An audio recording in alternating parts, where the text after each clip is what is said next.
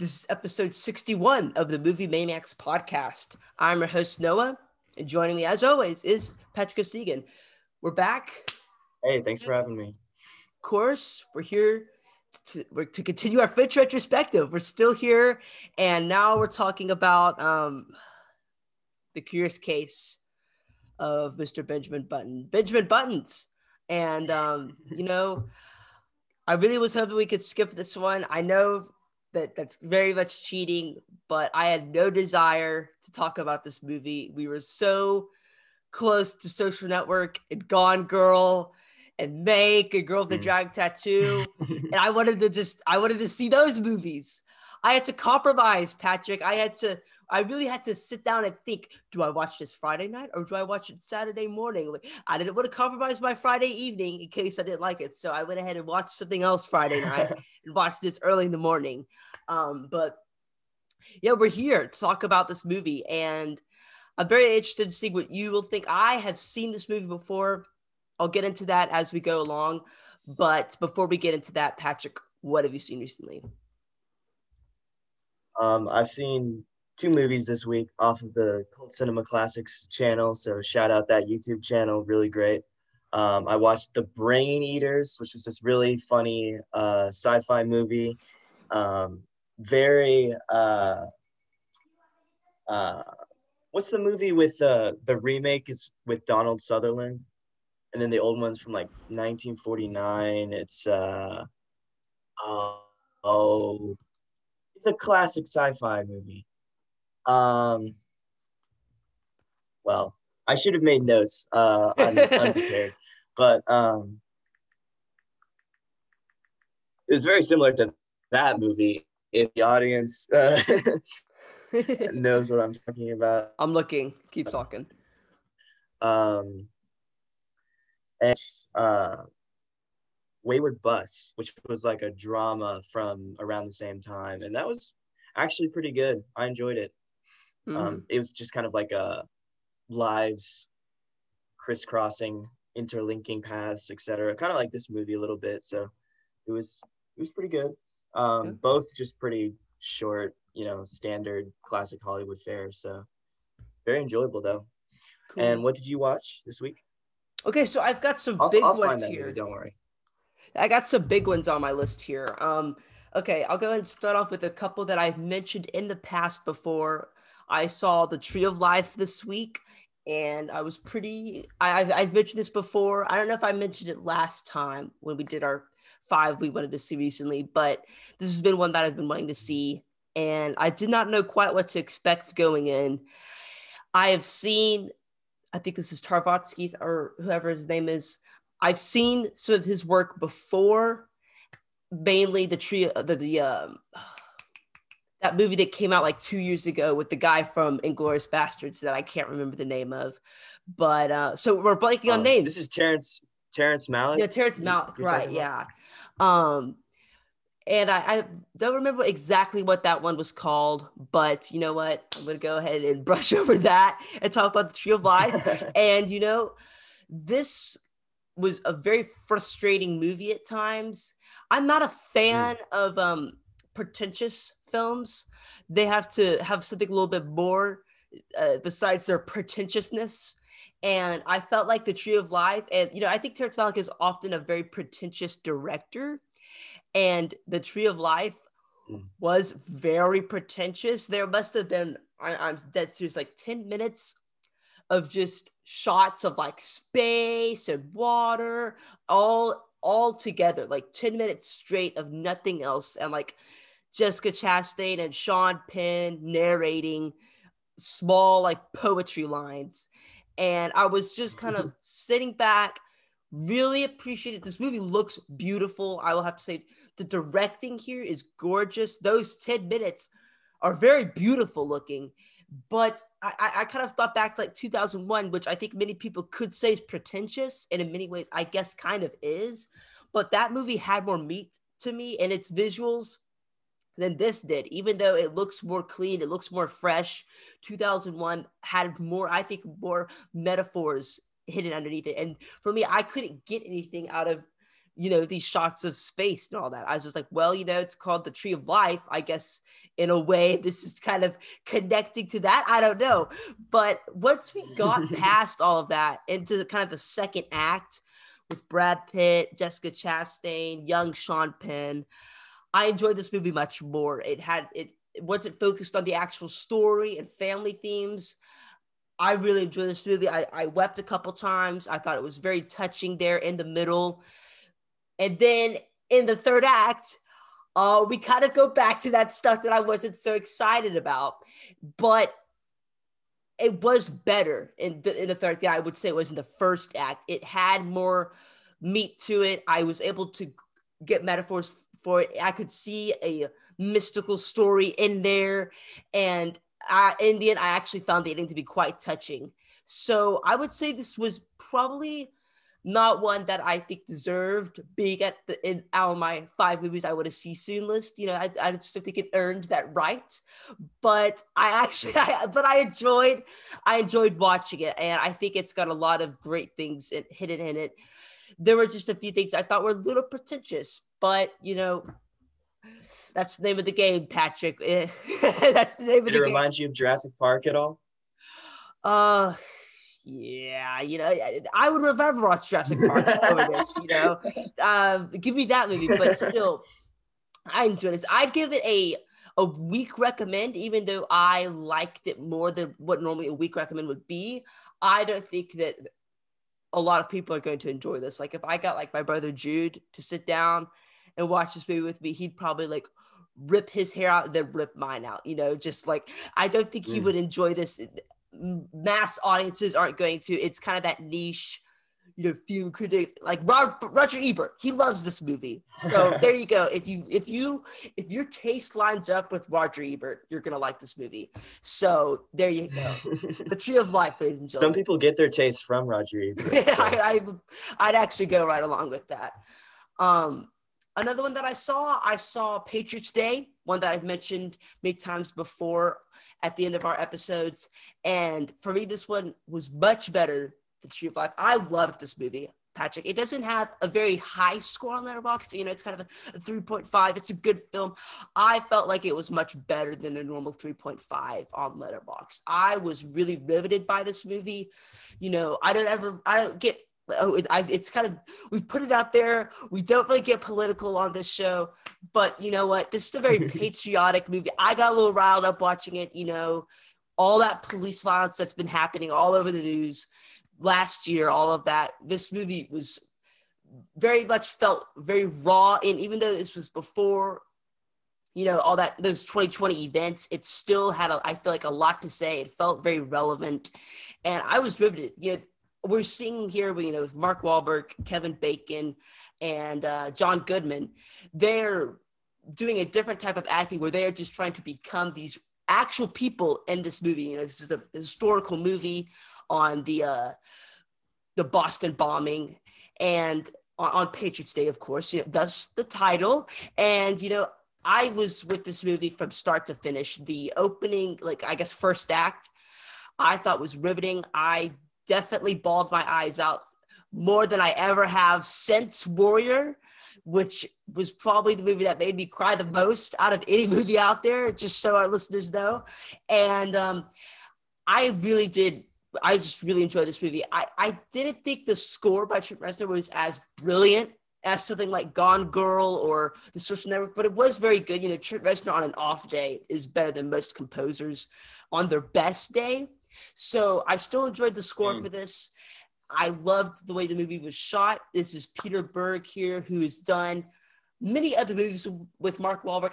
I haven't seen any Peter Berg movies. I've heard a lot of them are bad. Last year, he had, I think it was The Spencer Confidential, a Netflix movie that I heard was really bad. So I can't speak to any of his other work. I could say I loved his direction here, though. Kevin Bacon and John Goodman, Mark Wahlberg. Mark Wahlberg was great. Definitely my favorite performance from him so far. John Goodman, I love John Goodman in anything. Just his voice, I always enjoy watching him on screen. He was great here. This was the this is the oldest I've seen John Goodman, and that definitely took me aback a little bit. Like I normally, I've seen a lot of his Coen Brother films. He pops up in Oh Brother, Where Art Thou? His best role will have to be Sully from Monsters, Inc. That's what I always go to for John Goodman. But still, this was the oldest I've seen him, and that was very surprising, and in a weird way, really helped me endear more to his performance. Just how much older he did look really added something to the character for me. And then Kevin Bacon as well. I think when we say Kevin Bacon, we think, oh yeah, Footloose, and he's so much more than that. I think people forget that about Kevin Bacon. He's a very talented dramatic actor, and this was my favorite performance from him as well. I thought he was great. He's not in it a lot, and that was unfortunate. I wanted him to do more because I enjoyed the performance so much, but I loved what he did here.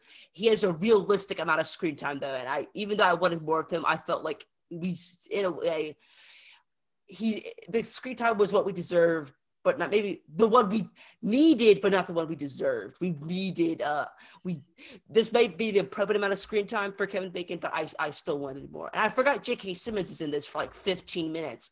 I just felt so sad because J.K. Simmons is a brilliant actor, and he pops up for like 10 minutes in movies and just leaves. And that's always unfortunate because I always want more J.K. Simmons in my movies. And, the movie we'll be talking about next has a little bit of J.K. Simmons in it. And, a little tease there. Listeners going to guess what it is mid-episode. But, yeah, I really wish he was in this more. There's other really good side performances. This movie it's patriotic. It really shows law enforcement in a beautifully well-done way that I think they deserve.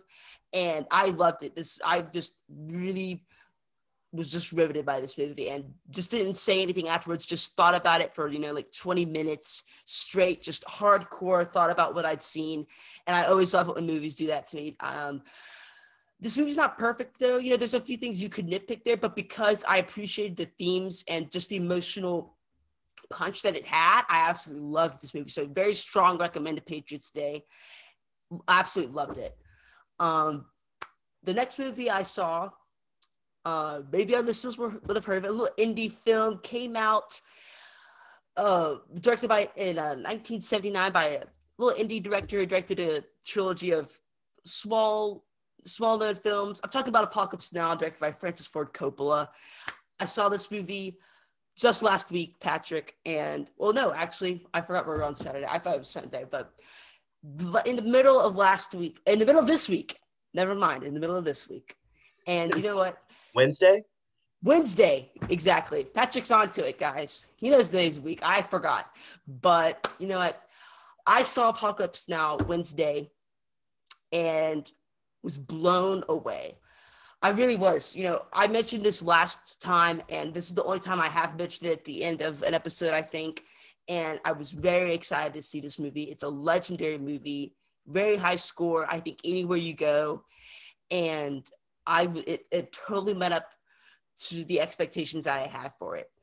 I saw this movie and loved it in like the first, 15 minutes. I was already on board. Well, really, actually, the first shot with the legendary, I think, opening scene with the Doors music and the explosions, and then the Martin Sheen, weird performance, all of that, and yeah, I was loving it all, and that I just didn't expect for me to love it as much as I did. I think people hold the first two Godfathers probably above this. This might be my favorite Coppola film. I'll be honest. Something about it really struck me more than those movies did, which is saying a lot because Godfather Part 2 is one of my favorite movies ever, and Godfather is like just underneath, my top 30. It's lurking there. Maybe even will pop up there someday if I give it a third rewatch. But this really struck me. It reminded me a lot of like a Stanley Kubrick movie.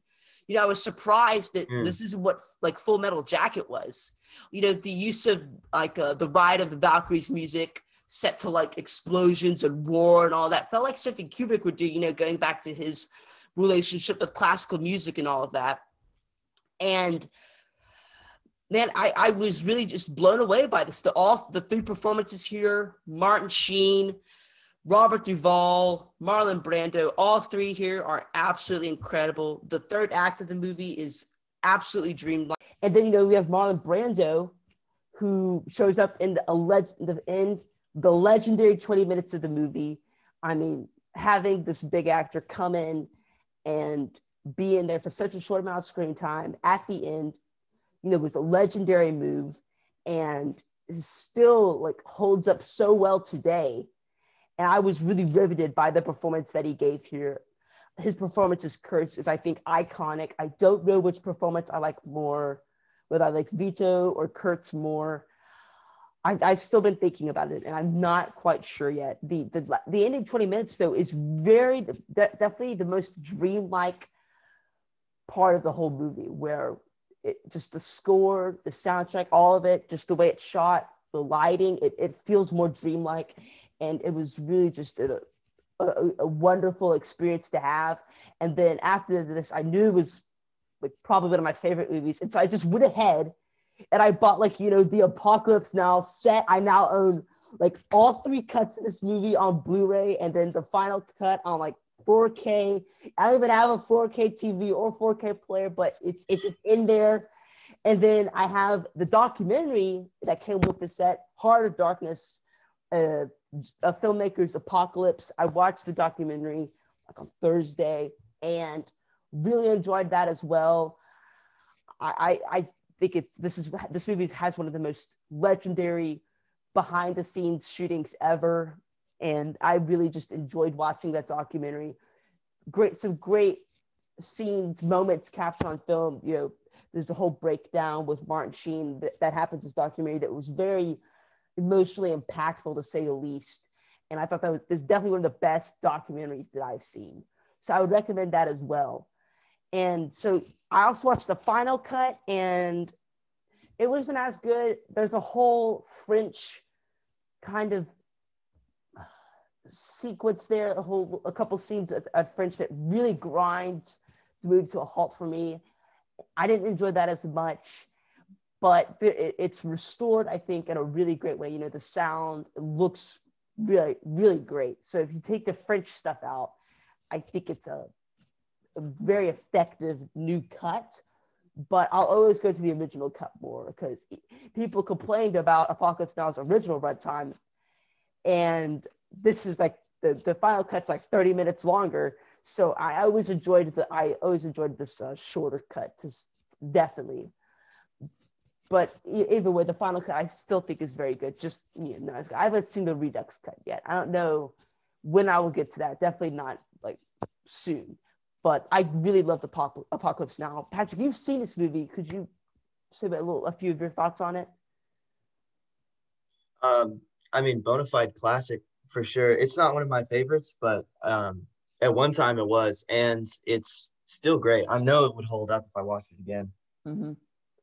Yeah, so that's all I've seen. I'll also mention I've been watching Breaking Bad. I'm on season 2, and I'm really loving it. So I'll give a little recommendation to that as well for people who haven't seen this show. I'm a little behind because now we're on Better Call Saul, and Bob Odenkirk is going to show up next episode. And I'm very excited because I really want to see Bob Odenkirk in something. So that'll be pretty cool. Besides Nobody, I still want to see Nobody, but anyway, Patrick, let's go ahead and talk about the Curious Case of Buttons Benjamin.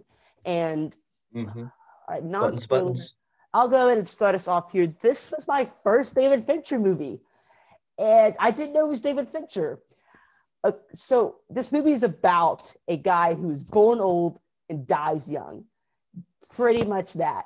And his life with that weird kind of handicap. And what was so weird to me is that when I was like 9 years old, had thought, like, is there someone out there who was born old and died young? I was like, they should make a movie about that. And I brought it to my dad. He's like, oh yeah, they did. It's called The Curious Case of Benjamin Button, and it's on Netflix. And you could say, well, he didn't say all that, but he did say there's a movie about it. And I found it on Netflix, and I watched it. And I was like, you know what? maybe that idea wasn't so good. I'm kidding. But it was actually, I liked it and just kind of moved on. I was like, that was interesting, like 3 sticking hours, but I could have probably spent doing something else. This was before, I saw Knives Out and really became the film fan that I am now. So I was just kind of like, what? This should be big. I was hoping to do some sort of Tom Hanks thing here with Big, but they didn't. It was much different, not quite what I was expecting. So this was me coming back, revisiting it for a second time. And I'm very interested in seeing what you thought of it. For me, revisiting this, man, it's really mixed. It really is. The main performance here by Brad Pitt is great. I'm a Brad Pitt fan. I thought Brad Pitt did a very good job here. Directed by David Fincher now is good for sure. Not Fincher's best though. And I don't feel his style here as much as I have with other Fincher films. I saw some of the lighting and coloring that did fit in with some things we've seen from Fincher before, but it didn't grab me as much as even something like Panic Room did. Even that I felt like had very distinct directing and a sense of and a style that really gripped me. And Benjamin Button has style. It just was not as gripping to me as even Panic Room or last week Zodiac. And so that was a little disappointing to me, even though I do feel like Fincher does a very good job here. This is based on a short story, of course. Fincher hasn't directly written a script or anything, but I'd really be interested in seeing what that short story does, because I have to imagine that I don't know exactly if Fincher took certain liberties with the short story. I'd be very interested in seeing how that plays out. But I think the acting here is good, particularly Brad Pitt. I think like I said, I think he did a very good job here. I like all the performances here. The boat captain, who I think is played by that guy from Chernobyl, he really, his little story did not grab me like I think it was expected to. For me, this reminds me a heck of a lot of one of Patrick's favorite films, Forrest Gump. And, I liked Forrest Gump more than this. And I don't know why exactly. I think it just, Forrest Gump had a true soul and lightheartedness to it that I did feel like Benjamin Button had. There's some funny moments in this movie, like a little bit of comedy that I enjoyed, like a few like snarky lines that that Fincher does so well. But I think a lot of the time, many people are going to find this to be a dull movie, and people have, this is not at the top of a Fincher list. It's kind of bottom area, kind of right around Panic Room, or even The Game, but I did enjoy The Game more than this. So when we get to the end of this little non-spoiler segment, I am not sure whether I'm going to give this a recommend or not. I am very torn right now on how I feel about this movie. Even though I did feel like there are some things that popped out to me more, and I'll mention those in our non-spoiler section. But Kate Blanchett's here, and I'm not a Kate Blanchett fan. Like, I think her best performance is in like Thor Ragnarok. So there you go. Like, if I think Kate Blanchett's best performance is Thor Ragnarok as Hela, that says a little bit something about how I feel about other Kate Blanchett performances. Like, for me, this goes right in perfectly with her performance in The Aviator. Which I saw The Aviator. I've been on the record. I didn't like The Aviator. I told my dad I didn't like The Aviator. He was like, well, you must have liked Kate Blanchett. I mean, her performance, it was legendary at the time, And I was like, well, I didn't really care for her. She's just she went over my head. I just didn't think anything of the performance, which my dad was like saying, oh, the screen, she's playing a really important actress at that time. I think she even got an Oscar nomination, maybe even won for that performance. I'm not sure. But yeah, her performance in that didn't grab me. Her performance here, I thought was better actually than I remember it being. I still have a few problems with it though, because another female kind of love interest for old Ben here comes in, and I can't wait to talk about her. but I thought that she Mm. was much more gripping than Kate Blanchett was. And I'm really interested in seeing what you thought of that, Patrick, because I feel like we do have this love interest that comes in here and is more interesting and has better chemistry with Brad Pitt than Kate Blanchett and Brad Pitt do. So I'll talk a little about that in the spoiler section. But yeah, we'll get into it a little bit more in the nitty-gritties. But Patrick, go ahead. And I gotta think about whether I'm going to recommend this movie or not, because I'm still torn. I still don't know. Yeah, I definitely agree that lots of people probably would find this movie dull. However, I thought it was a little more interesting than Panic Room. Um, I was just enjoying the performances and the stories. The story itself, it felt kind of like a older Hollywood movie, maybe just because of the setting in a lot of it. And I don't know, there was definitely, like, I wasn't really a big fan. Well, I guess that we'll get into spoilers. It's hard to really say what I didn't like about it without getting into spoilers, but yeah, I'm pretty torn as well. I just don't feel strongly either way. That's the thing. Yeah. Yeah, very much same. I feel like we're right back to Panic Room here. We had fun with Zodiac, and now we're back to our Panic Room conversation here, where we're kind of torn. There wasn't anything like really bad, but there wasn't anything really good. And I'll give some of my positives. I love the way the movie does feel. Like it like you said, old Hollywood fits in really perfectly here. This isn't my favorite Fincher directing, but this had a few directing flourishes here.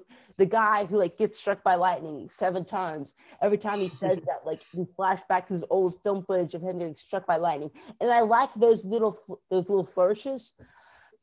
But Reminded me of Buster Keaton. Yeah, it did. It did remind me of something from Buster Keaton or a silent film, old Hollywood. And I enjoyed those moments. There were times that the little gimmick of the movies, this guy's growing younger, starts out real old. I think that it definitely the first half of the movie, those that gimmick is used in a way that I enjoyed. I liked the scenes we got with old Benjamin Button, the scenes at the retirement home or the nursing home or whatever. Those were definitely my favorite scenes of the movie. And once we left, I was not as interested in what was happening. But I liked all the little old people characters that came in. I liked the mother and all of that. I liked all of those scenes. And anytime we go to an African American church and they get all passionate and all that, I always enjoy it. It always brings a smile to my face. And we have one of those scenes here, and it's great. I love that scene.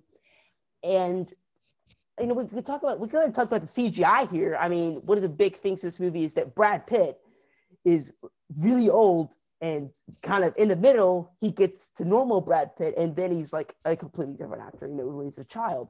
And so I thought that the CGI here, I thought it was well done, actually. You could see the seams, you could see the strings a little bit figuratively, but I will say there were some moments that I was actually this looks pretty darn good. The MCU is doing this with, Michael Douglas and Samuel L. Jackson, and that stuff is really good and probably better than this.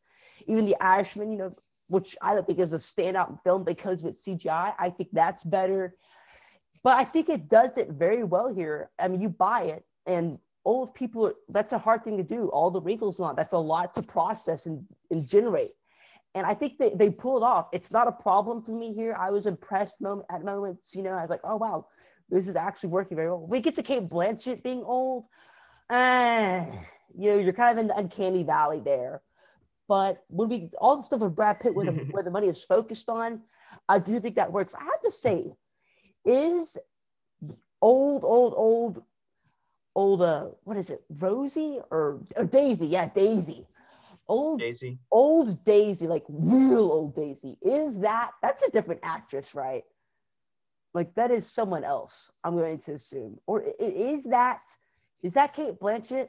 The reason I'm asking this is because it looks very uncanny valley. I'm going to go back to that little term again. It looked, the way it was shot felt very fake. She looked like, I'm dead serious, the way she was shot And if this is a real person, I'm absolutely sorry, but it looks like just a pile of sludge just sitting there, talking. Just like it looked like an absolute mess. And I don't mean to be offensive or rude or anything. I didn't think it was shot very well though. Like the way that she looked all like almost alien. Like, I saw 300 and it kind of looked like one of those, like really, kind of fakeish CGI moves. I'm going to look it up while you're talking, Patrick, but yeah, it's something about the way those scenes were shot and the way she looked kind of took me out of it a little bit. And I don't know, and you're talking about in the hospital. Yeah. Yeah, I was thinking it was probably a different actress. If it is just CGI, that's honestly a little impressive because I thought they actually got like an older woman to do it. Mm-hmm. When they were de-aging Cate Blanchett, I was kind of not buying it. It was kind of that uncanny valley feeling, mm-hmm. but it was so brief that I didn't really mind it. And I think same with when she was older, like before the hospital scenes when she's caring for, well, no spoilers, but I definitely was impressed at the quality that they managed to achieve at that time, but it actually made me think, if we were doing this back then, why aren't we a little better now? Because like the stuff in like Star Wars and to a lesser extent Marvel kind of throws me sometimes still, which like I don't know. Yeah, Michael Douglas in Endgame didn't look very good, but him in like the beginning of Ant-Man I thought looked very well. And the Star Wars. Yeah, that's true. Luke Skywalker and Rise of Skywalker, they de-aged it. And I know you haven't seen Rise of Skywalker, but there's like a 5-second shot of de-aged Leia and de-aged Luke. And Luke looks good. Leia looks kind of fake, but it's not bad. Yeah. I will say that in the other one, Carrie Fisher looks terrible. In Rogue One, I think it is. Carrie Fisher looks like just like a video game character. Don't talk about that, Patrick. I love Rogue One, but that stinking de-aging of Carrie Fisher, yeah, that looked rough. That looked rough. We don't talk about that here. Tarkin, yeah. Sorry, I didn't see the rules on the wall. Woo-hoo, you're bringing back bad memories, Patrick. But yeah, I will say they do look good. Darth Vader looked good. Yeah, Darth Vader looked. Oh my gosh! Now there's something good about Rogue One. Anyway, I think what I'm seeing here, I've got the cast pulled up on Letterboxd. I didn't see old Daisy here, so I think that might be Cate Blanchett. And to that, I will say, I thank the Lord I'm not being offensive.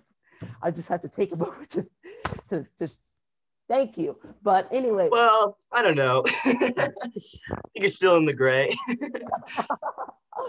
But yeah, I will say it's not just awful, but it is kind of like it's probably one of the lesser moments of the CGI in the film. But I will say it's probably better than what they did in Rogue One. I'll say it. I don't mind Tarkin as much, but yeah, Leia looked rough. So if we're kind of comparing it with that, then I will say, yeah, it does feel like we should progress a little better. Because I think, what do you think of the way Brad Pitt looks? Because I thought he looked really good. Yeah. I mean, as far as that hospital scene goes, I would say that I didn't feel like it was digital. Like when they were de-aging Cate Blanchett, I could feel like the computer working, But when she's in the hospital bed, it seems like it's mostly like prosthetics or makeup, which is harder to, or I don't know. It seems more artistic to me to like try to do that with makeup, even if it, doesn't really work out super great. But I don't know. I'm ready to get into the spoiler section because let's do that. I keep having to stop myself from making statements. We've got to say it though, Patrick. Do you recommend The Curious Case of Benjamin Button? Or where are you at? Thumbs up, thumbs down. For now, we can keep talking. I don't know. I don't believe that it would appeal to general audiences, but I think there are plenty of people who would really like it. And I think it honestly falls more in the romantic drama category than anything else. So if you like romance in a historical setting, you'll find something to like here, and the performances are pretty good. So I'd give it a recommend for that reason. Mm-hmm. I mean, I liked it more than Panic Room. Yeah. All right, for me, where I'm at right now, I am going to just go slightly to the weak recommend. I think that this is many ways less entertaining than Panic Room. With Panic Room, it's cliched. It's a little not as creative as normally Fincher is, but it still works for me as a fun moment, like 90 or hour and 40-minute piece of tension. This movie is near 3 hours, and I felt it. I really did. I was about ready to cut a few things out. I wanted to get into the edit room and cut a few things out just because I did feel the length at times. And I think that does really hold it back for me quite a bit. But I'm going to say Brad Pitt's great. There's the niche this movie has the little where the aging and de-aging, all of that. I think it's interesting to watch, even if it doesn't always succeed. It's kind of, when it doesn't, it's an interesting failure, which is always, I think, neat to see. And there's some cool little story moments that they have here, and I will say some touching moments that I think work for me. It is a little long, it is a little slow, it is a little generic at times. Like, this movie, I don't think it got picked up for a ton of Oscars, but like I could see it, in another world. It kind of has that. If the Oscars were just a little weirder, this movie would probably get a few. It has that kind of pretentiousness a little bit, but I think it works. I do think it works enough to where I will give this a weak recommend. Is it better than Panic Room? I'm not sure. We'll save that for, our eventual Fincher ranking. But for now, I'll go with a weak recommend. I think people there's enough here, like I saw the reviews for this, from common film goers, lame movie, but, Brad Pitt's hot. So if you like Brad Pitt, then I guess you could go ahead and just see this movie. That's not what interested me, I will say. But for, if you're just wanting to see Brad Pitt, I guess go ahead, because I liked his performance here quite a bit. So there you go. Let's get to the spoilers, though. So spoilers for those of you who haven't seen Curious Case of Benjamin Button. I want to talk about Tilda Swinton, because I kind of teased her a little bit here. I'm so excited to talk about this actress. I love Tilda Swinton in anything I've seen her in, from Doctor Strange to Snowpiercer. I love Tilda Swinton. And what I was saying here was she kind of pops up for about 15 minutes as kind of this love interest for Ben here. And I think that those two have a ton more chemistry than Brad Pitt and Cate Blanchett do. And you can agree or disagree with me, Patrick, but I think Tilda Swinton, I'll say I think I like her more as an actress. I think she does a really great job in the 15 minutes. She's got I think some of the themes of the movie work best with her. She tried swimming across the English Channel, failed, hasn't gone back since. And then towards the final moments of the second act, we see that she finally swam the English Canal or Channel or whatever. And that brought a smile to my face. I was happy that this character finally accomplished what they had set out to do. And that really did bring a smile on my face. It was one of the more touching and effective moments of the movie. I think she gets some of the best moments. And I think the romance moments work best with her as kind of how we're seeing Benjamin progress more as I guess, kind of an adult in a weird way, becoming more adult. And I also think, it just, they click better, I think. I really feel like the chemistry is on fire more with Tilda Swinton and Brad Pitt than it is with Cate Blanchett. And I also say young Cate Blanchett as a kid, which is 6 and 7, to me, with her and old Brad Pitt, that even worked better than the stuff with Cate Blanchett and Brad Pitt did. And that stuff's not bad, but it makes it seem worse because I feel like there are more effective kind of pairings here than, straight up Brad Pitt and Cate Blanchett. So that's kind of what I thought about the whole romance here. And I do think it works. I'm just saying that there are other interesting, like I said, pair-ups with Benjamin Button than the kind of the big one we've got here. think Tilda Swinton and Brad Pitt burn pretty bright and pretty quick. And it's definitely something I wasn't really expecting in the story because I pretty much knew that he was going to be, sticking with Daisy for a while. Yeah.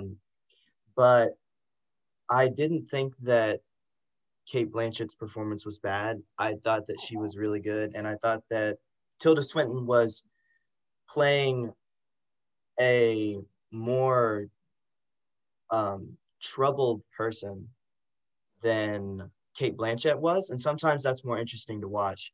But I think Kate Blanchett's struggles were just as real when her moments came around. Like, we can get to the whole car accident scene, which I'm kind of like, I was kind of wincing a little bit just at the way that was directed mostly. But I thought the acting was very fine. And I think that Brad Pitt and Kate Blanchett do have plenty of chemistry in this movie.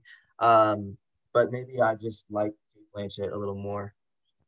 Yeah, and let me say, Kate Blanchett's not bad in this movie. I don't think she's bad in The Aviator. I think I like her more here than I do in The Aviator. I think she is good. Well, I like The Aviator in general more than you did. So. Yes, that is true. But for here, I think she's good. And the scene where they kind of a little montage where they've like rented an apartment or a house or whatever, and they got the mattress and all that, and it's just them like having a great time. Like that worked for me. Like I bought into their happiness and their love for each other. Like that for me worked. The car accident, it's possibly the weakest moment for Fincher in this retrospective. For directing, even Alien 3, I would say, has some really great moments of directing. This did not work for me. It felt very similar to Zodiac, but much worse. It did not connect with me as well as those movies had. And that was unfortunate. It's kind of that, it's quick, it's moving really fast, it's quick cuts, and it's kind of trying to be clever and just does it. I was kind of like, oh, no. I didn't go with it as much, and it doesn't sound like you did either. And when Benjamin goes over to the hospital and he's like trying to comfort her, and it feels so generic. Kate Blanchett just kind of pushes him away, like, no. And then old Kate Blanchett's like, you don't understand. I was just trying to blah, blah, blah, talking to her daughter. Yeah, you don't understand is enough. She's just like, you don't get it. I was like, whatever, those are just words. That was real rude. And then she just kind of like comes back a few minutes later and just kind of, she follows in Benjamin's arms. Like that didn't feel very clever to me. It felt a little generic. And I guess you kind of got to have them. Maybe that's me just not connecting with the romance genre. It just felt like, okay, we've seen this before. And yeah, we've kind of got a little different thing here going where our lead character is getting younger. I get that. But it was not, I felt like it was kind of generic. And like I said, the whole montage of the car accident scene was really just weird and did not work for me. Yeah, in that middle area with the car accident did feel plenty generic, even though there are many other moments where I think this movie does a very good job of breaking outside the romantic kind of cliches. That was one of the biggest moments where it failed for me. Well, my problem with the car accident too is mostly just how, like, you want to talk about being generic.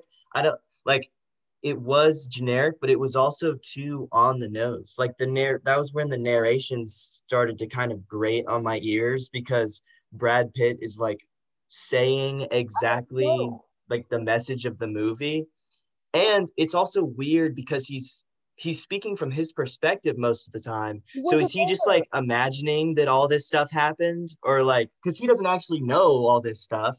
So I guess it's just his like imagination of a better way it could have gone. But he goes into like weird detail if it's just his imagination. Like, why is he talking about so many different things if it's not like a specific thing that actually happened? I don't know. It was just really off-putting. It kind of, honestly, I was flashing back to it towards the end when the narration was like, You can be a piano player, or you can be a swimmer, or you can be a dancer, or you can be a mother. But only one of you is gonna be Daisy, and I love Daisy. It did kind of remind me of Forrest Gump a little bit, but not in a good way. Yeah, I agree. Like for me, like let's talk about the narration, because I think for the most part it does fine, because I think Brad Pitt sells narration well. The opening scene though, I got really nervous because old Daisy is talking about this clockmaker who sent his son out to war, and she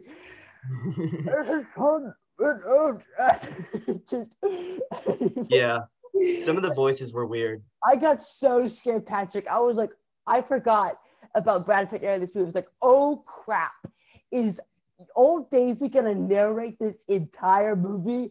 And I was like, Kevin McAllister just like, no, you know, I did not want that to happen. And thankfully, Brad Pitt comes, saves the day.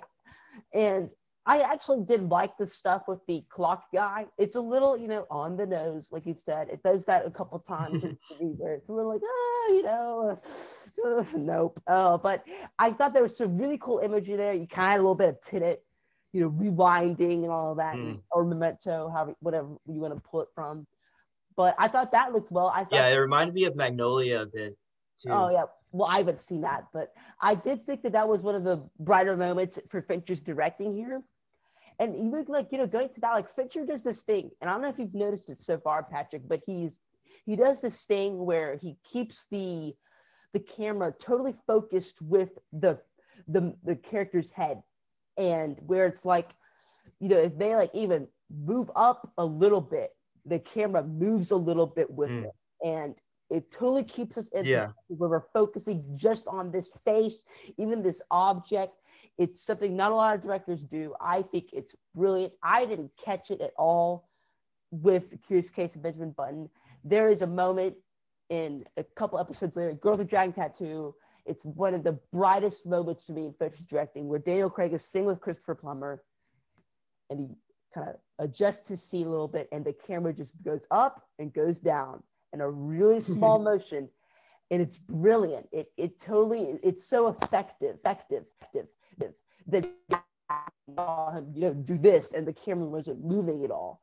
And so I didn't catch any of those moments like that where, like, you know, Fincher is keeping us in perspective with this person's face. It didn't have any of that tension, you know, like he does, like he likes to create. And, you know, Fincher's making a romance movie, like not exactly what I go to when you say David Fincher's going to direct a new movie. I don't go to romantic drama, you know. Well, but Fight Club's a romance. Yeah, but like, still, you get my point. And he, even then, like, it does kind of sound weird for Fincher to do that. The game's a romance. But what is so different with what Fincher does, you know, it's like with Fight Club, like with the game, he Finchers it up. With this movie, he doesn't Fincher it up. It is a romance movie. It doesn't feel like Fincher has done something with this drama or with this romance to make it, you know, like, oh yeah, this is David Fincher taking a genre we wouldn't think of him to do and making it, oh my gosh, you know, this is David Fincher, like doing something totally unique here. It feels, you know, like kind of like anybody would have done this, you know, like it didn't feel like Fincher was touching this story in a unique way where, you know, like with Fight Club, like that's a great romance, you know, it's Fincher. And that didn't come with The Curious Case of Benjamin Button. But anyway, what do you think of the narration and, you know, with some of the other points I just brought up?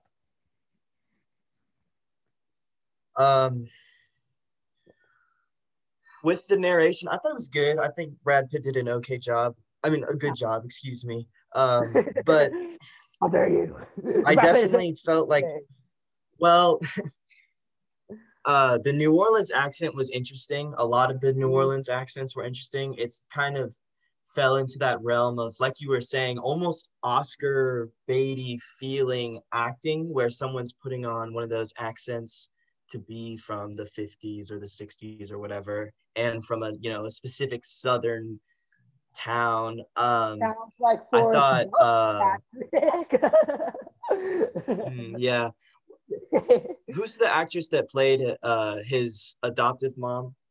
Yeah, okay. So that is Taraji P. Henson, who played Queenie. Yes.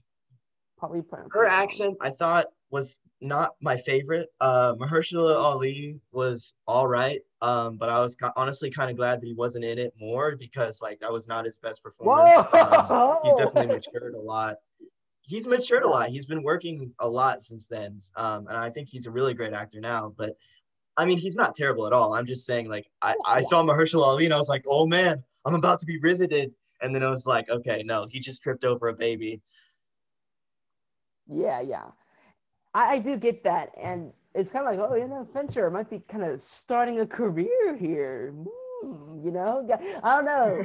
But anyway, yeah, I do agree. I think he started Brad Pitt's career. Definitely, definitely. But yeah, there were some rough moments, I will say, with the accents. It is Forrest Gump, chocolate, just like, there were some rough moments there. And I winced a couple times. I think it works, but for the most part, I think Brad Pitt did a good job. I think the biggest thing with Brad Pitt is you're kind of like, oh, Brad Pitt sounds like a man from New Orleans, that was the kind of, it takes you out of it because you know how Brad Pitt sounds. But after, I think, about 10 minutes, you get used to it. You kind of adjust. I never really got used to Queenie's accent because it is probably the thickest accent of the whole cast. I think it pops up like, oh, da, da, da, so I just was that her really writing also seemed a little weird. Yeah. And it was very like, oh Lordy, oh, in the name of Jesus, oh man. Like I was kind of like, ugh. It's a little, the word stereotype comes to mind. I mean, she was a warm character. I thought she had the connection was good and you were on her side because she was actually being a good person to this baby. But I don't know. The characterization, it felt very cinematic in like I know I'm watching a movie kind of way. Like it was just, it didn't, yeah, it was hard to suspend disbelief. It reminded me of, I'm going to go back to Forrest Gump's mom, kind of that really confident, like doesn't care what you think type of attitude. You can be what you want to be. Don't let this disability kind of keep you from doing what you want to do in life. And I'm also going to throw another Forrest Gump reference. We had the Captain Mike here. He's such a captain named Captain Mike. Yeah, he's played by Gerard Harris from, I know him from Chernobyl. He's great in that. Really gave a riveting performance there. I don't know if he really worked for me a whole lot here. He was fine, but I'm going to go, this reminds me of Lieutenant Dan, from, Forrest Gump, Vietnam War and all that. Because, in the middle of Forrest Gump, Forrest goes to Vietnam. In the middle of this movie, Benjamin Button goes off, to go be a seaman or whatever, and I really want some, Forrest Gump type of vibes here. And it's the first time I ever feel like Fincher, I'm drawing direct lines in a Fincher movie from one movie to another movie. And Fincher doesn't do that a whole lot, even with like, some of his other movies, you do kind of get that, he said it outright, Alfred Hitchcock's inspiration to him.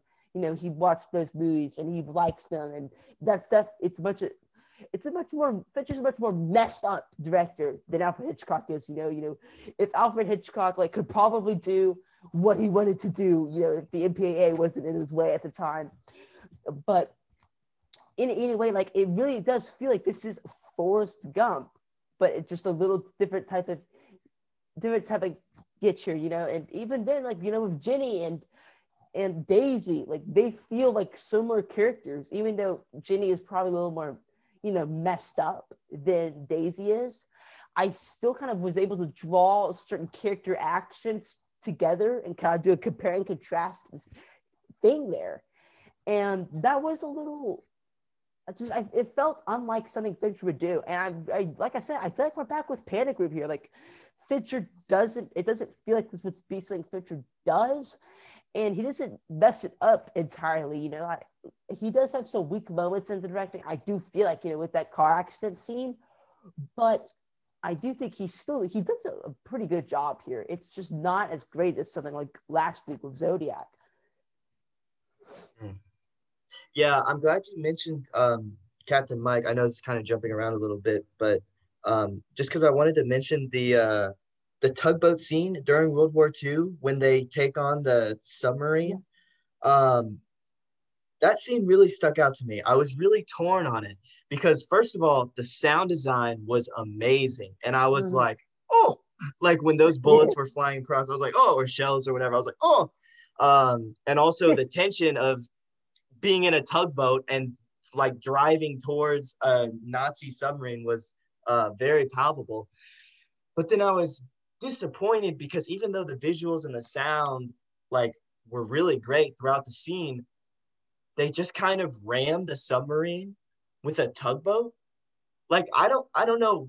I don't really know that much about like submarines or tugboats, but I don't feel like a German-made like war machine would be sunk by being rammed into by a little tugboat that was used as like a merchant vessel that was just kind of like commandeered by the American Navy. Like, I really just don't think they would have sunk it. Right. But I don't know. Maybe I'm totally wrong. History buffs, let us know if that really would have happened. If you can just kind of like run into a submarine with a tugboat and destroy it completely. Like, it blew up. I was like, what, did they hit like dynamite that was stuck on the outside of it? I'm so confused. Yeah. Also, how, when it blew up, did their whole ship not go up in flames when it's like a mostly wooden boat and the ship that just blew up is like made out of iron or whatever? I don't know. That kind of, it was like, Fincher, you're better than this. It was kind of like, why would you keep something like that in it and do it like that? It just, that was probably the low point other than the car accident. It felt unrealistic. It really did, and Fincher's such a realistic director. It seems, I mean, even though he does kind of have outlandish type of moments, with Fight Club and all that, but I go back to Seven and Zodiac, like very grounded, right, real movies. And Benjamin Button is, in many ways, trying to be grounded, but it's totally just, none of this would ever happen. And I'm not even talking about, he's born old going on. I'm not even considering that.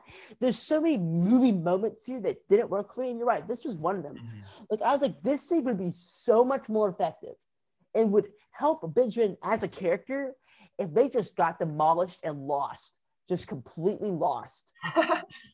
Like, seriously, like, I mean, they definitely get strafed pretty bad and kind of torn up, but their boat is fine, which is weird. I mean, Captain Mike, he dies, he bites the dust, and that did kind of, I didn't feel anything for that scene because I didn't really care for Captain Mike, but I did kind of,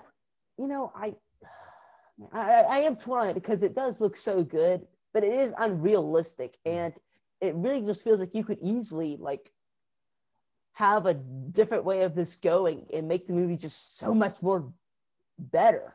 It really just, it did kind of leave me sore a little bit. And yeah, I would put it right along. It reminded me of Panic Room a bit. Yeah, it did kind of feel unnecessary. Just because like it seemed movie-ish, Hollywood. No, go ahead. Definitely. I was just going to say, it seems like it was there to move the plot in a direction that was convenient for Fincher, not really believable for the audience. So I guess that has been stated pretty well, but it just frustrated me. Because honestly, there's not a whole lot of other things like that. There are a couple, like definitely him like running into Tilda Swinton, and then like her being the first woman to go across the English Channel. Like that was definitely like a Forrest Gump kind of like crossing all the paths of history. Like, I've had such a charmed life. I've come across everyone important, What? I'm sorry, what? I understand that though, because I liked Tilda Swinton so much that I just went with that scene because I felt so bad because I liked that character and I was happy to see her kind of accomplish what she set out to do. I get it though, like it is very Forrest Gump that, oh, hey, kind of a coming back around, but I went with it more. you did, or see from what I've heard so far, just because I like Tilda Swinton a lot, and it was really I was really I happy to see love her. Tilda Swinton.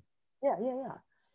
She reminds I me a lot love of the scene. It was just like the submarine scene. Like while the scene was going on, I loved it so much. I was like, this is great. But then I was thinking about it and I was like, but it's so unrealistic. Like it's like, I don't know. It's like the two sides of my brain were at war because like from a purely like story aesthetic perspective, it was like, oh, this is crazy. Like this is really well done. But like the logical side of my brain was going, no, this just doesn't work. So it was uncomfortable. But I did really like the scene. And I like how Brad Pitt gives a good smile and nod and everything. And like that, he's happy for her genuinely, even though he's moved on completely, which is, that's really nice. I like that mature kind of character development. Honestly, something that Fincher's characters don't do a lot. Yeah, and I do agree. It is unrealistic, which this movie has a lot of moments where it just really just does not feel realistic at all. Even kind of like the preacher just drops down like a heart attack or something, Like I like the scene, but at the same time, I'm like, yeah, just no, it's this doesn't need to be that type of movie. I really just felt like this is the type of movie that needed to have a very kind of unrealistic like plot idea, with the getting older and all that, but use that in a way where you're able to tell a different story, but in a normal, realistic environment. And it doesn't go that way. And that was really unfortunate because I see a really effective movie here. And like I said, this is still a recommended. I'll get to some of the positives right after I make this point. But it felt like we had an even stronger movie here. And this movie just kind of meets that bare minimum of pretty all right, And one of the positives I will say is that I do think that in the scenes where we're having kind of the, Benjamin's kind of unrest about becoming a father and all that, it's generic, but I liked it, I saw where it was going, from the moment she said she was pregnant. I was like, okay, well, we know that all this is going to go, blah, blah, blah, blah. He's going to leave. I saw it all coming. But I do think, Brad Pitt and Cate Blanchett, they're selling me on the scenes where they're having this turmoil. I think the way it's written out, I think is well done. Those scenes I enjoyed. I thought that was something really interesting. I wish the movie spent more time with that. I wish we had more of this unrest about Benjamin's age. We do get it. I feel like it could have been used in a better way though. Like even when he's like a kid and he's just kind of angsty and moody and has like dementia or whatever, we brush over that pretty quickly. Like it kind of like we get it that like 10 minutes and it's gone. That was kind of I feel like we could have had more of that.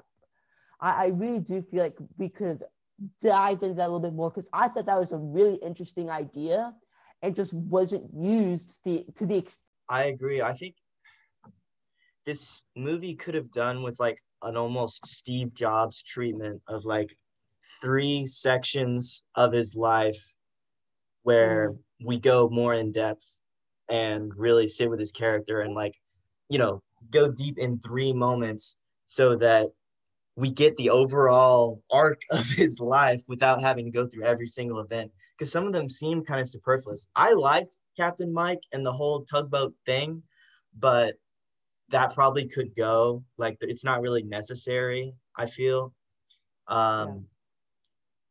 Like, if they just stuck with the only unrealistic element being that he was born old and he's getting younger, and then everything else is believable. And from there, it's just a drama about how people deal with that.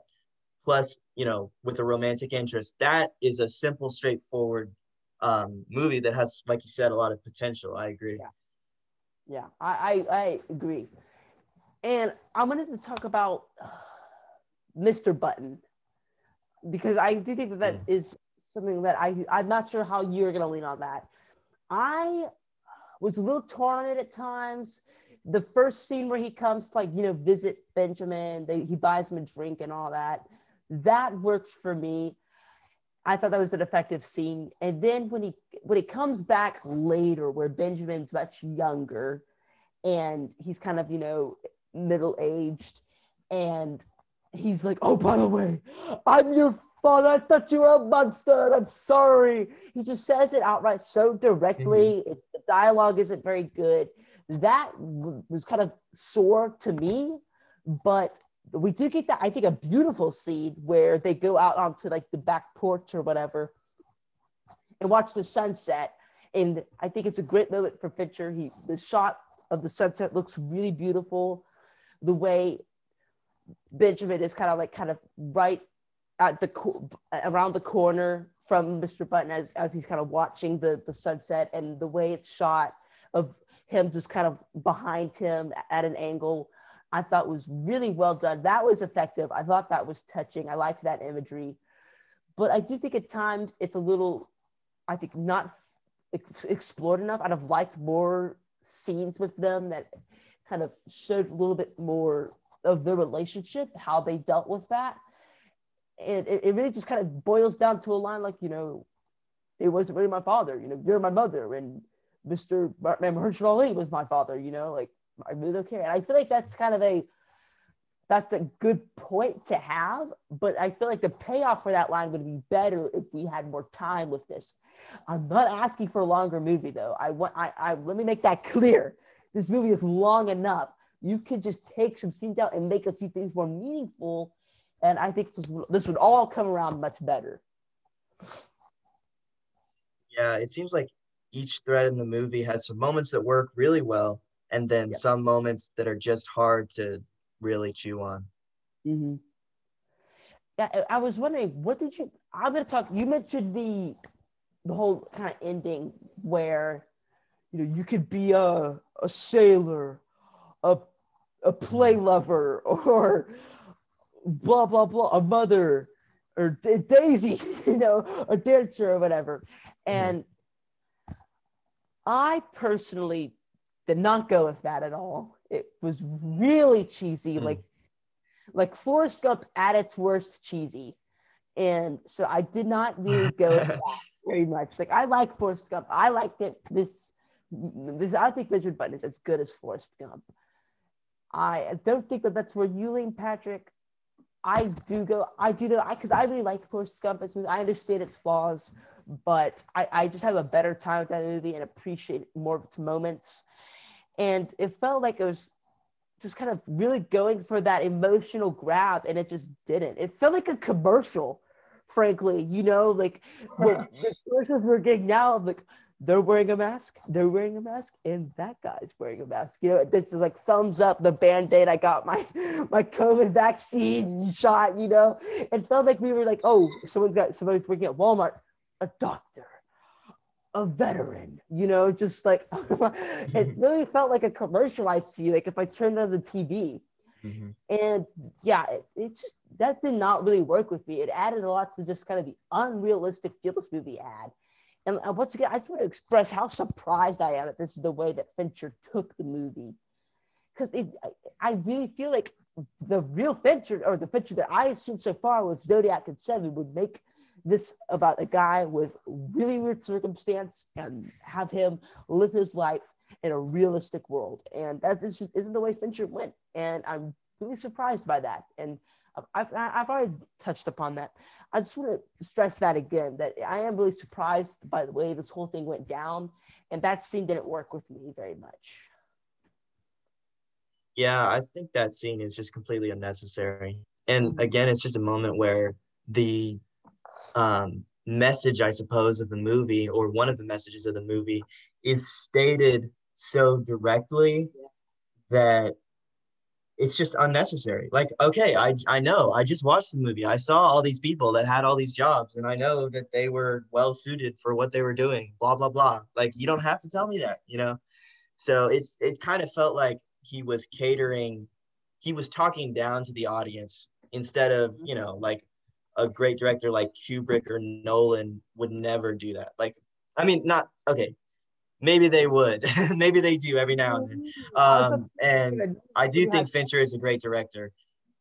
Yeah. But here, in this movie, he seems like he's talking way down to the audience, which is not something he usually does. So I don't know why he did here, like you said. It just doesn't make sense. Fincher normally really pushes you you gotta go along with what's going on. You gotta like I said, you gotta keep track of these dates and go right along with him. He's not gonna spell it out for you, and he really you're right. He does that a lot here. That wasn't something I thought about, but you're right. He really does. That's a good point. It felt like a spelling bee. It felt like a commercial for a spelling bee.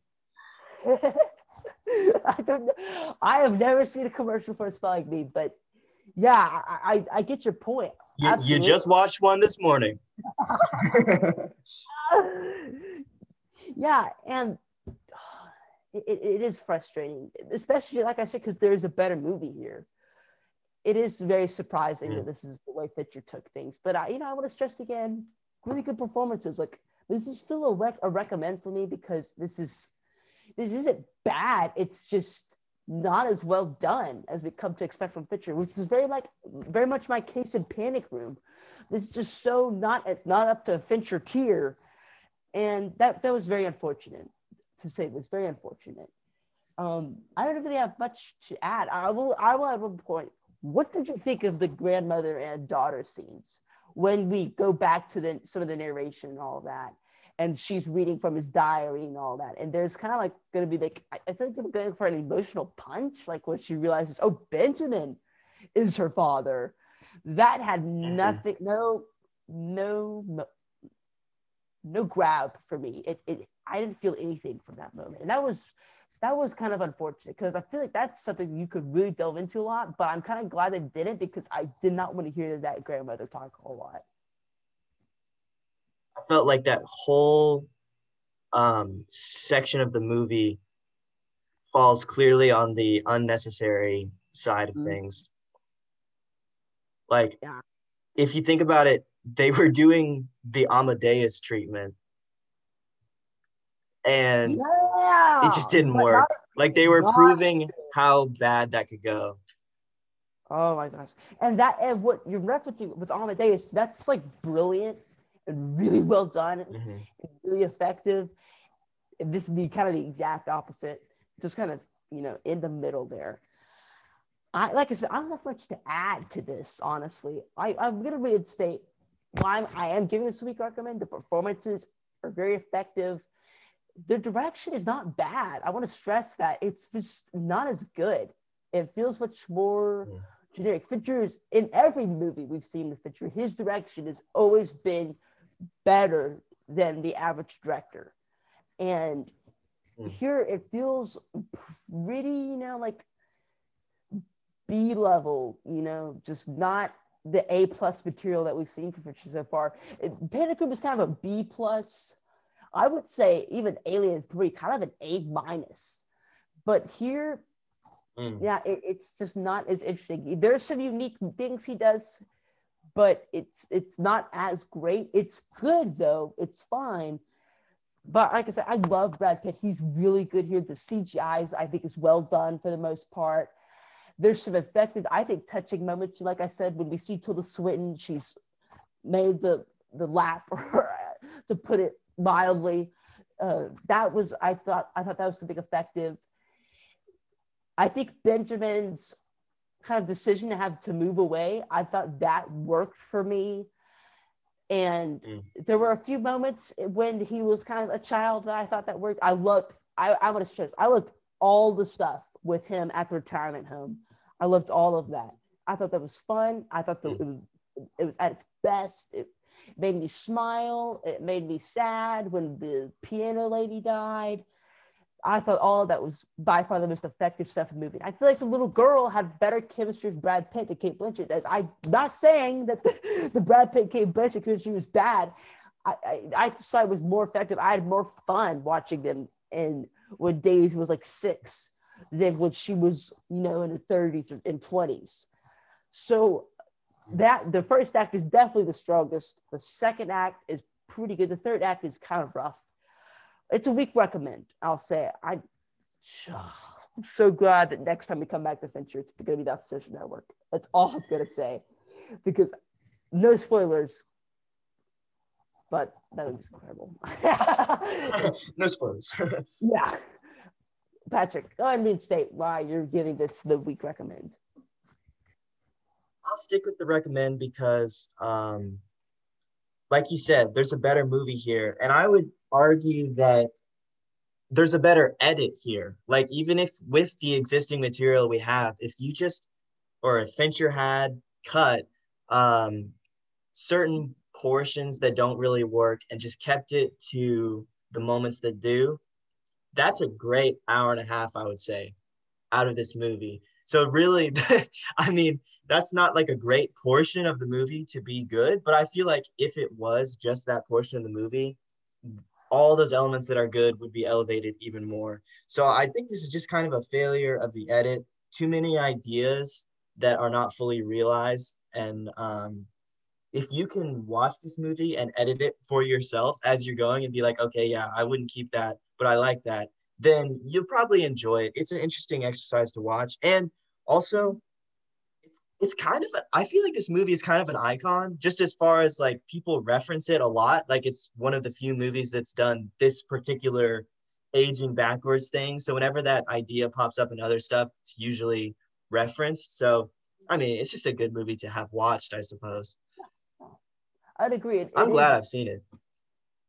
Yeah, of course I am, because I'm the Fincher fan here and have to see all his movies till the end of time. But yeah, I think this is one that is worth a watch. I don't know how some people are going to feel about it. For those of you who have seen this movie, I'd really like to know your thoughts. Like, I want to know what other people think of this movie. Like right now, it's kind of like at a 3, kind of around that area on Letterboxd.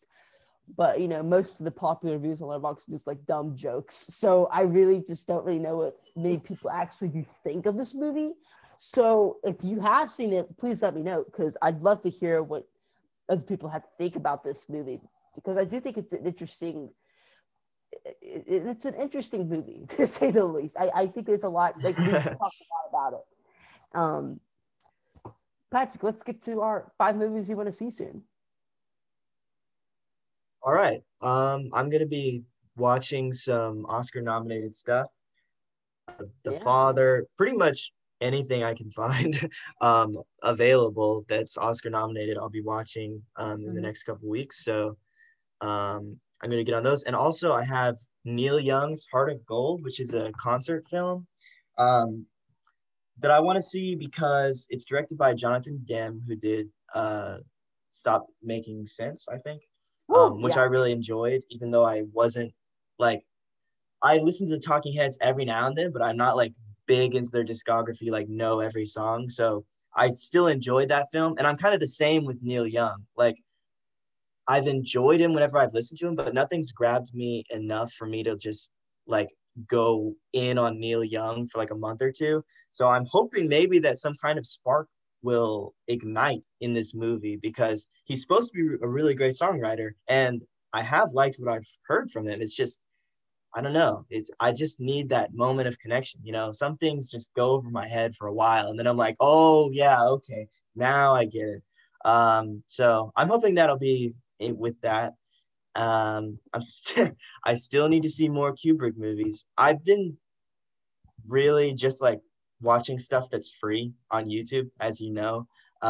So I've been kind of hesitant to rent stuff, but I'll get around to it. Yeah.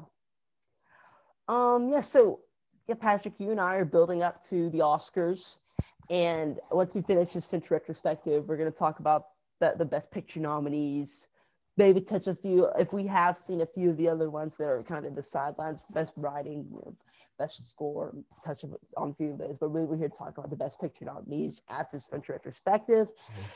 I have seen every movie that is nominated for Best Picture besides Promising Young Woman and Nomadland. So those two are going to go on my little list here. I would put them in my 5.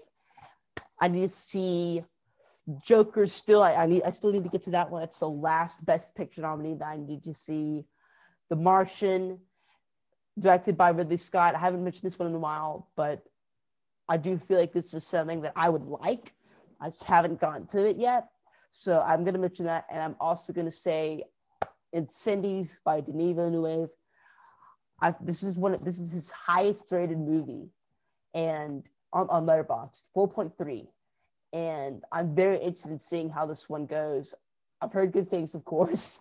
And so, Yeah, I'm really interested in seeing this movie because it looks a lot different than other Villeneuve movies. It feels more Sicario and Prisoners rather than it does like Arrival or Blade Runner 2049. So that'll be interesting. I mean, Prisoners was my favorite Villeneuve film, so if it's more like that, I mean, how could you go wrong? But yeah, so I'm also continuing with Breaking Bad. Invincible came out with J.K. Simmons and David Yu, and it's like an adult type of superhero animated show, and I thought it looks really interesting. It caught my eye, so I might dabble into that a little bit too. But that's all that I'm really wanting to see, and I have a few other ones on my list, but those are the main prominent ones that I've been wanting to check out. So yeah, there you go. Those are the 5 movies that we want to see soon. And Patrick, coming up next, we have. Oh yeah! Surprise! Surprise! Woo-hoo! Yeah. So we are not talking about the Social Oh Network. yeah! Oh yeah, baby! My man, yeah. We're gonna talk about the Snyder Cut next, Patrick. And I was not actually planning for us to talk about this anytime soon. But I'll tell you what, I saw it 2 days ago. And it's good. Well, we'll see about that. But I'm going to audience in suspense on what I think about it. But, man, so Patrick, you have not seen the original Justice League. So that'll make for a very interesting little conversation, see how you think about this. I don't know when you're going to see that movie, but I don't know, I'm really excited. Yeah, that'll be in my I'll probably watch that before my next 5. I didn't want to mention it because I thought you would want to keep it like surprise. Yeah, I know you like that surprise ending. Yeah, I'm really interested in seeing what you think of this, Patrick. I saw this with Jude 2 days ago and have thought about it a lot. Whether those were good thoughts or bad thoughts, we will get into that. But I'm really excited to talk about it. I think it's going to be a very unique conversation. I hated Justice League, the 2017 movie. So if Zack Snyder made a movie worse than that movie, he has done a marvelous feat. So there you go. That's all I will say. I'm going to go ahead and say my thoughts are probably going to be more kind than it is with that 2017 movie, but there's a lot of room for badness. There's still a bunch of growth that needed to be done. It's 4 hours, so there was definitely some things on the cutting room floor. Patrick, I know you're splitting this up. I watched this all in one sitting, and that can have both a negative and positive little change on your viewing. So if you're splitting this up, I'm really wondering how you feel like that affected your viewing. Okay. So, yeah, I might watch it all at once. Yeah. It just depends on what kind of time I have. It's split into like 8 parts. So this was originally going to be a mini series and it ended up not being one. And I thought that was kind of an interesting move because if it's this long, you could see it being a mini series, but at the same time, it does feel like this does need to be a movie. So it is kind of like 50-50 on which way they should have gone with this. We'll talk about that as well. But I'm excited. I really want to see what you think about this. We weren't planning on doing it, but I really feel like this is an important one that we should talk about. It's been a while since we talked about superheroes. And last time was Wonder Woman 1984. And oh man, my feelings on that movie have changed quite a bit actually over time. And we might even talk about yeah, a few things have changed. But anyway, we'll be back next week, episode 62, to talk about the Snyder Cut. I'm very excited. Then after that, we'll be talking about the Social Network. Finally, I think some great Fincher. Zodiac, I was really enjoying that. And man, we came back with Benjamin Button, which I'm going to give a week recommend to, but still was not what I love from Fincher. I was missing that. And I really feel like Social Network is going to give me what I want. And we get to talk about Aaron Sorkin for the first time ever. And I'm very excited to talk about Aaron Sorkin, one of my favorite writers, possibly my favorite. Tarantino he's creeping up there though. I'm not sure who's better. But anyway, we'll be back next week. Patrick, I'd love to hear what your thoughts are going into the Snyder Cut, though. What are your expectations? I hope it will deliver on the kind of like impersonal heroes that we don't get in Marvel. Yeah.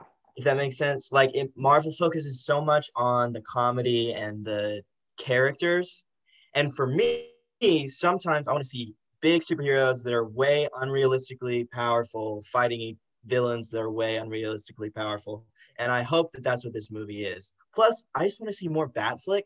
I feel like that can't go wrong in Snyder's hands because he was my favorite part of Batman versus Superman. So I'm excited. Yeah, Batfleck was great. Batman versus Superman, I will agree. And yeah, so like, I'll go ahead and give a little spoiler for this. Like, he changes the aspect ratio into like a square, basically. And the effect that has. Yeah, I saw that in the trailers, and I was wondering if he was going to keep that or if it was just for the promos. Yeah, he keeps it in. And we sat down to watch it, and I kind of knew it was coming. But Jude was like, whoa, what the heck is wrong with the TV? And I was like, well, Jude, there's this thing called aspect ratio where they change the way, how tall and wide the screen is. And so this movie just looks a little different. And he's like, oh, well, okay. But the effect that the aspect ratio has is it makes these heroes feel like gods, which is always the way that Snyder has kind of intended it to be. Marvel has taken the approach of people with problems get powers. And the way Snyder says it is DC, and what his vision is people get powers and out of that have problems. And this cut definitely keeps in line with his thinking. And this is definitely, it feels very personal to him. And I'm very interested in seeing how you think about this, because so far, this has been doing very well critically. I mean, well, not very well, but pretty well. Like, it's done good. It's at 3.5 on Letterboxd right now. I think that's a good score to have. And so we'll see. What was Justice League at? Like oh my gosh, like in the 2s. Not good. Let me see. I'll check real quick.